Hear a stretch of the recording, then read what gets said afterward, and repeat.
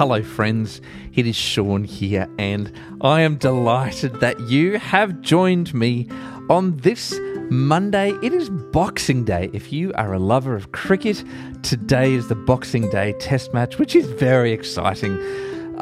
So much good stuff. And if you're not a lover of cricket, well, today is a lovely day where a lot of people breathe a deep sigh of relief and say, Christmas is done for another year. Let us recoup and have a little bit of a relax. And if that's the case, I'm so glad that you and I get to do that together today. Today we are going to begin a new book. Only 3 prophets left, or 3 minor prophets left in the Old Testament to read together. And today we are going to begin the book of Haggai, which will last until tomorrow. It is a short book. Haggai is a prophet who actually had a really, really brief period as a prophet. He only prophesied for about 4 months. He was in the second group of Israelites to be returned back to Jerusalem. The Babylonians took them away. The Babylonians got defeated by the Persians, and the Persians said, yeah, you can go back. This is how we're going to rule. So he arrives back, and after a while, they are rebuilding the city of Jerusalem, but they are not rebuilding the temple. There is a lot of other things going on. So Haggai gets tapped on the shoulder by God, and he says, I would like you to talk to Zerubbabel, the governor, and Joshua, the high priest, and tell them, it's time, lads, let us get the Lord's temple rebuilt. So join me as we gather together, as we put down our day, and we read Haggai chapter 1.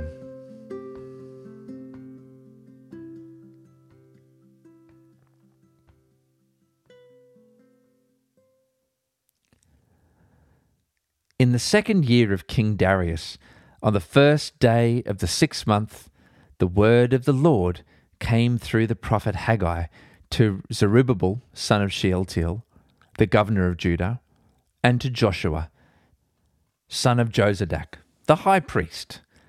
This is what the Lord Almighty says. These people say, the time is not yet come to rebuild the Lord's house. Then the word of the Lord came through the prophet Haggai. Is it a time for you yourselves to be living in your panelled houses while this house remains a ruin? Now this is what the Lord Almighty says. Give careful thought to your ways. You have planted much, but harvested little. You eat, but never have enough. You drink, but never have your fill. You put on clothes, but are not warm. You earn wages, only to put them in a purse with holes in it. This is what the Lord Almighty says. Give careful thought to your ways. Go up into the mountains and bring down timber and build my house so that I may take pleasure in it and be honored, says the Lord. You expected much, but see, it turned out to be little. What you brought home, I blew away. Why? Declares the Lord Almighty. Because of my house, which remains a ruin, while each of you is busy with your own house.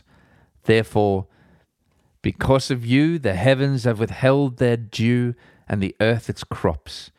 I called for a drought on the fields and the mountains, on the grain, the new wine, the olive oil, and everything else the ground produces, on people and livestock, and on all the labor of your hands. Then Zerubbabel, son of Shealtiel, Joshua, son of Jozadak, the high priest, and the whole remnant of the people obeyed the voice of the Lord their God and the message of the prophet Haggai, because the Lord their God had sent him.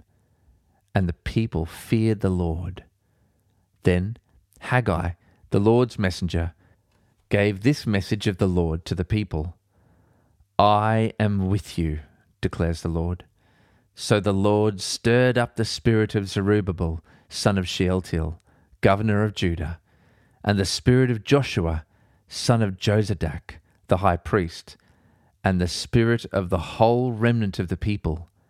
They came and began to work on the house of the Lord Almighty their God, on the 24th day of the 6th month. In the 2nd year of King Darius.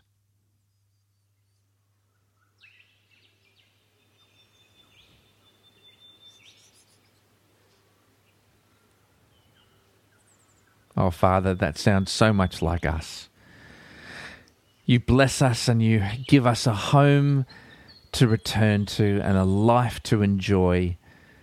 And then we get so caught up in the beautiful things that you give us that sometimes we fail to put you at the heart of it all. Thank you for this book of Haggai, for his reminder that we need to hold you at the center of our life.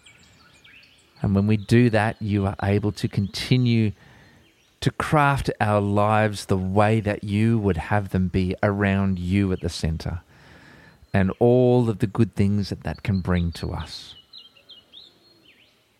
Thank you, Father, that you draw us into your family, into your home, and you love us and you forgive us. And it's in the name of Jesus that we pray. Amen.